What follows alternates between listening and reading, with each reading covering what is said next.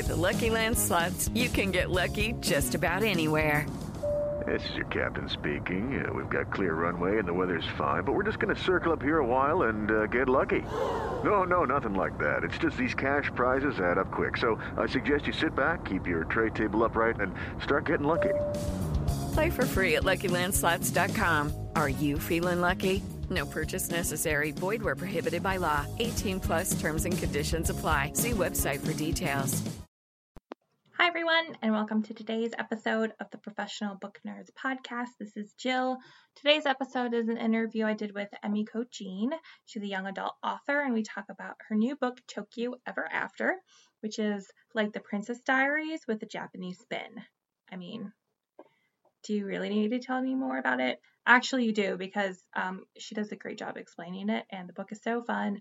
We talk about the importance of seeing oneself in books, like Emiko is Japanese American, her character is Japanese American, and she didn't really grow up with seeing Japanese princesses in mainstream media. We talk about the royal imperial family of Japan, and what it was like having Tokyo Ever After selected for Reese Witherspoon's book club, which is very exciting. So if you want to get a hold of us, you can go to our website, professionalbooknerds.com. We are also on Twitter and Instagram at ProBookNerds, and you can always email us at professionalbooknerds@overdrive.com. For our library friends, hi library friends, don't forget, Digipalooza is coming up in August. There is still time to register at digipalooza.com. We have a great program with tracks for all of our library partners, including public library, K-12, and academic and corporate libraries. So I think that's it. And I hope you enjoyed this episode, which is an interview with Emiko Jean on the Professional Book Nerds podcast.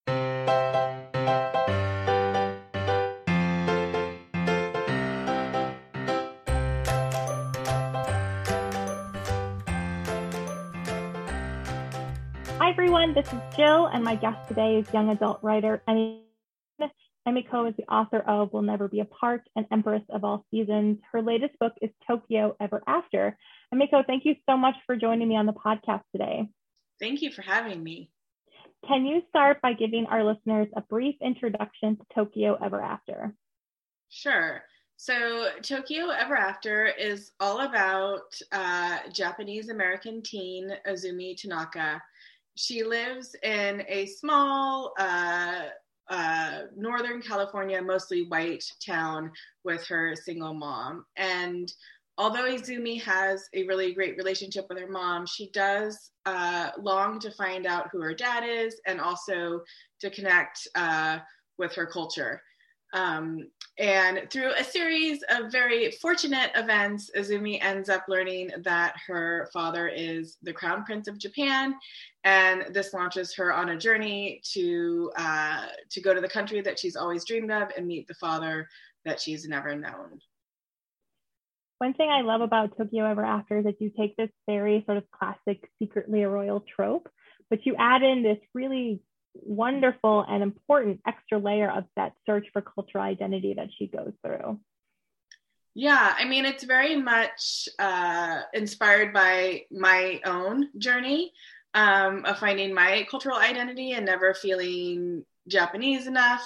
And so, Azumi kind of undertakes this whole character arc that I kind of wanted as a teen. You probably, didn't have necessarily grown up really with any Japanese princesses in mainstream media that you would have seen, right? No, yeah, and that's the thing too is, representation is so important. And growing up, I had never read a book that featured a Japanese protagonist. I had never read a book that was by a Japanese American author. And, fairy tales are so big too, especially for young girls. And I had never even seen a fairy tale that featured a Japanese American, let alone even an Asian American. And that was kind of the inspiration for this book, was to kind of place myself in the stories that I love to read about and I always wanted to be a part of. The Imperial House of Japan, which she finds herself in, It's said to be the oldest continuous hereditary monarchy in the world. Was there any pressure, when you were sort of like fictionalizing them? Yeah, for sure. I mean, there was pressure from the outside of the story. I was kind of thinking, should I write this? Can I write this? This is a real, family with a real history. But I wanted, Azumi's journey to feel as close to reality as possible, if that makes sense. So it always had to be Japan. It always had to be the imperial family. And I think the way that I bridged that was I created a separate lineage. So there are some historical events that are the same, but it's a totally different imperial family. Yeah, it sort of breaks off from the real Exactly. history. Yeah, exactly. So, because this family, the imperial family, goes back so far, I'm curious what your research process was like and how you decided what historical aspects to maintain and what to kind of break away from. Yeah. So I kept most of the folklore and the origin story of the imperial family, which was that the first emperor was a descendant from the sun goddess. And so I kept that because I felt like that was just a really important cultural detail and we couldn't lose that. And what it really breaks away from is probably if you were going to have to delineate it, it would have to be like in the last century of the imperial family. And that's where I started to create its own family tree. So I replaced certain emperors with other emperors, stuff like that, if that makes sense. That does, absolutely. Okay. Were there any fun facts or surprises you discovered while doing research? Yeah, I was surprised by how regimented the imperial family is. I think there is, and don't quote me on this number, so I'm going to approximate, but the emperor has around 1,500 events a year. And so their schedules are very, very rigid, and they're not afforded many of the freedoms that we are. I read in a book that if one of the princesses wants a book from the library or a bookstore, it's brought to her, and they don't really leave their property in Tokyo. They don't carry any cash. They don't have surnames, which is so fascinating to me. Yeah, I mean, there's only 365 days in a year. Like, I know. I was trying to do the math while we were chatting in my head of like how many events that would average per day, but it's a lot. That's tiring. A lot. And now we'll take a quick break for a word from this week's sponsor.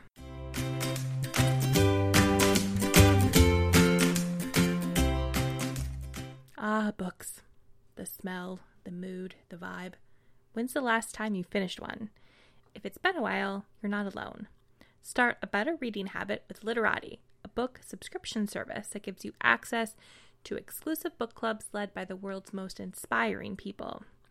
Whether you're enjoying beach reads with Ellen Hilderbrand or exploring mythic realms with Joseph Campbell scholars, you'll find brilliant insights on the Literati app. All book club members can shop the entire Literati library at discounts that are so steep they look like cliffhangers, with many books over 50% off. Move freely between clubs or use the standard membership to access everything and choose the books you want delivered. Reimagine what a book club can be. Redeem your free trial at literati.com/booknerds. Head to literati.com/booknerds to learn more and read more with Literati. That's literati.com/booknerds.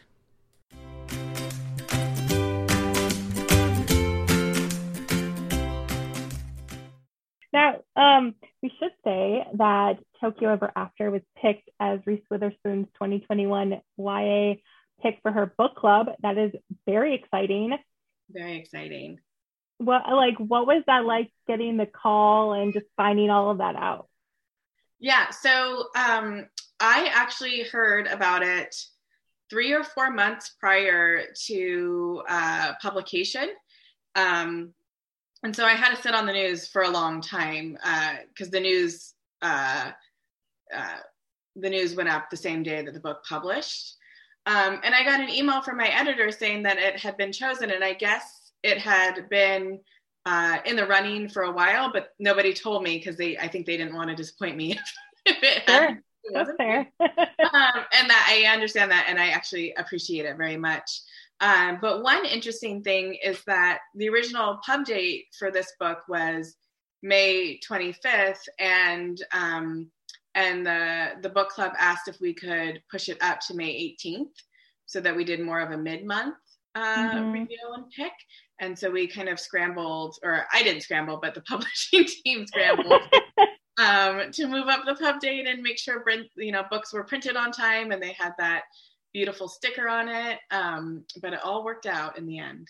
It did. Yeah, that's a big secret to keep I'm sure you told like family and stuff, but like that's a big secret to keep. And then when you're like, oh, my book is mysteriously getting published a week early, but I can't tell you why. Yeah. I feel like writers are notorious for being like, I have news or I have good news, but I can't tell you for 6 more months to a year. So we kind of always hint at it. I am at least highly suspicious. So I told my husband about the book club, and then I didn't tell anyone else because I was just, it felt so surreal. So I didn't even believe it until like the day it was announced. I mean, I think that's entirely fair, right? Like you don't want to, like, so things could happen, especially if there's like 3 or 4 months that you're waiting. Who knows? You mentioned the sticker on the cover. I have to say, this is one of my favorite covers that I have ever seen. It's so good. Like whoever designed your cover did an incredible job. They did an amazing job. We knew from the beginning with conversations with my editor and publisher that we really wanted to feature a Japanese American girl on the cover. That was so important. And so knowing that, we kind of started to bat around ideas, and I sent over kind of a list of all things Japanese as kind of inspiration points. And origami was listed on there, and someone brought up, well, what about paper cutouts? And from there, it was like a snowball rolling downhill. It just gathered strength and speed. Right. And we did go through there were character sketches before the actual paper cutouts happened. And we went through some different iterations of whether or not she should be facing, full face, or if she should be in profile, if she should be smiling.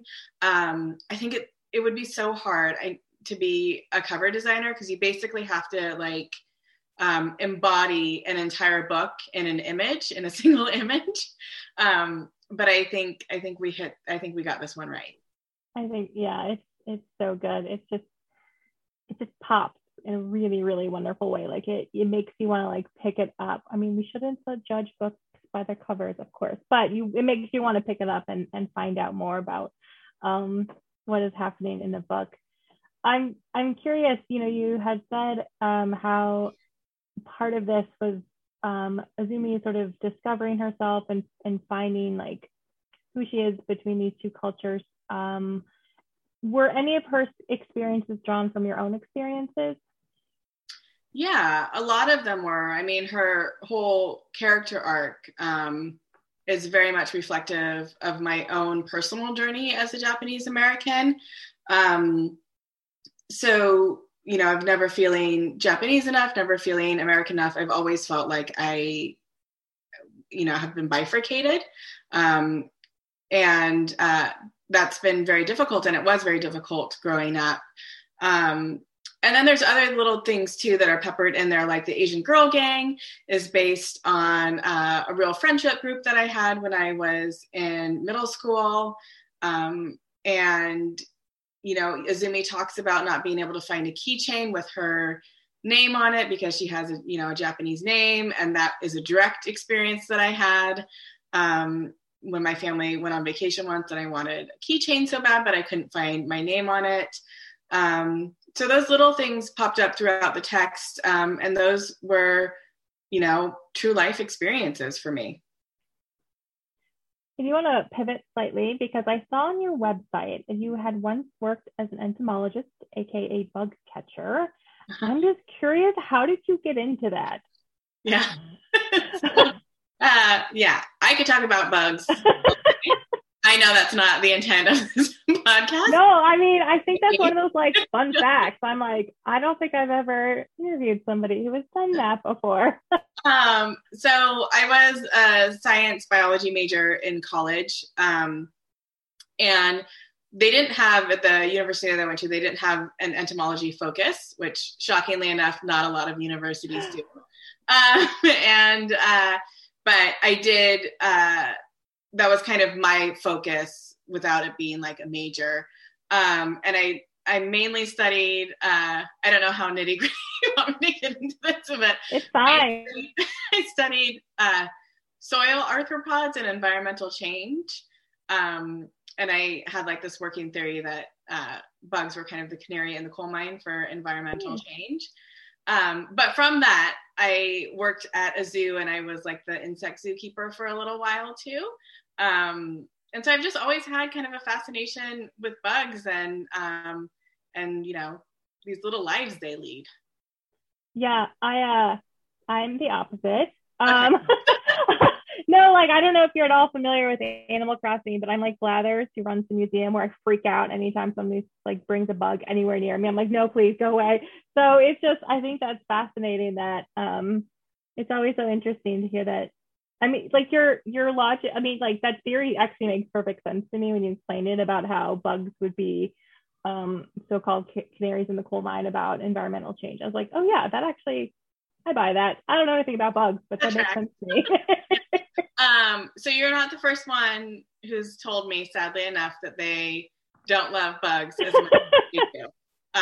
So I'm not terribly brokenhearted, but I'll tell you one more thing too, and I'm not sure if this will give you an idea. Okay. But I had, for a while before I had kids, I don't have them anymore. Although I think my kids would love them now. I kept giant cockroaches. Like I had them as pets. I know. And yeah, I kept them as pets. They were great, and they're Madagascar hissing cockroaches, and so they moved very slow, and but they were fun. I mean, you know what? Whatever. No, if they make you happy as pets, I think that's fine.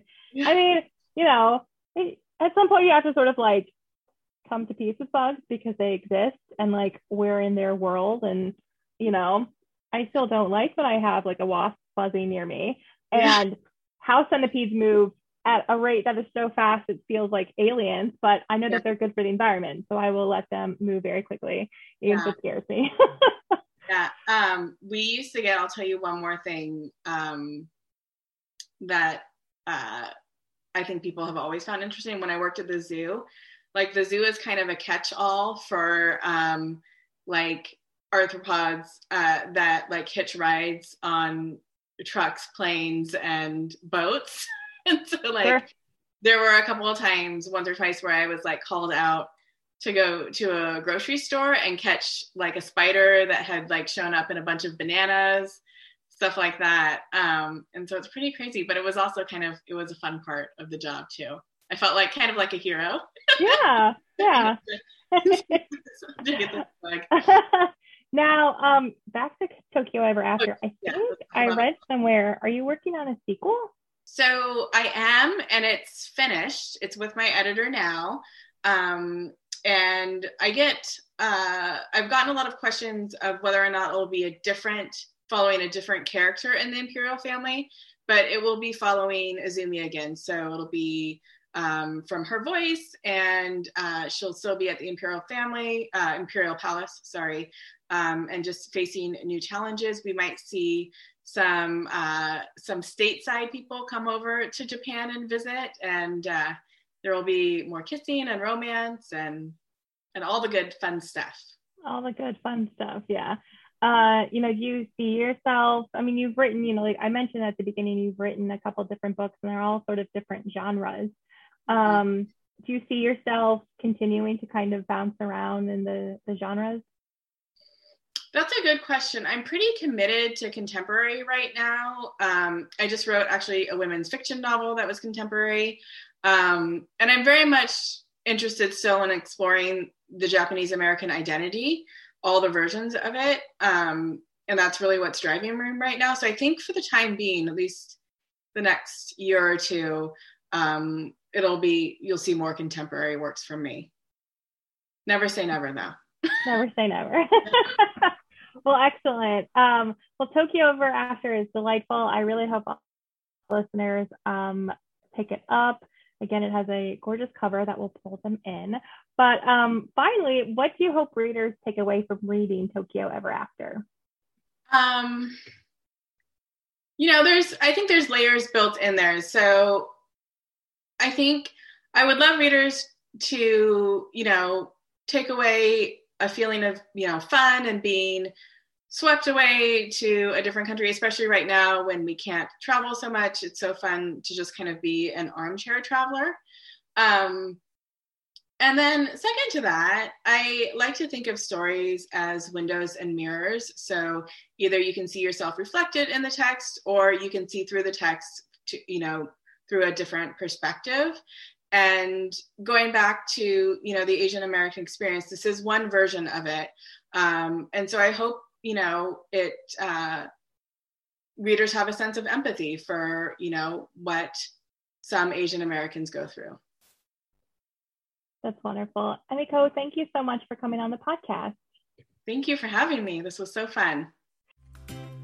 Readers can sample and borrow the titles mentioned in today's episode from overdrive.com, and our library friends can purchase these titles in Marketplace. Professional Book Nerds is proud to be an Evergreen Podcast signature program. To learn about other Evergreen podcasts, visit evergreenpodcasts.com. Our podcast is produced, recorded, and edited by Adam Sokol and Jill Grunewald, and presented by Overdrive. For more information, visit professionalbooknerds.com.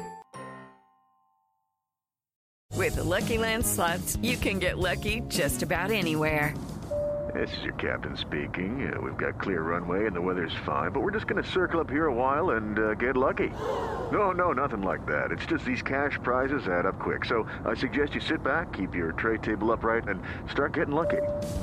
Play for free at LuckyLandSlots.com. Are you feeling lucky? No purchase necessary. Void where prohibited by law. 18+ terms and conditions apply. See website for details.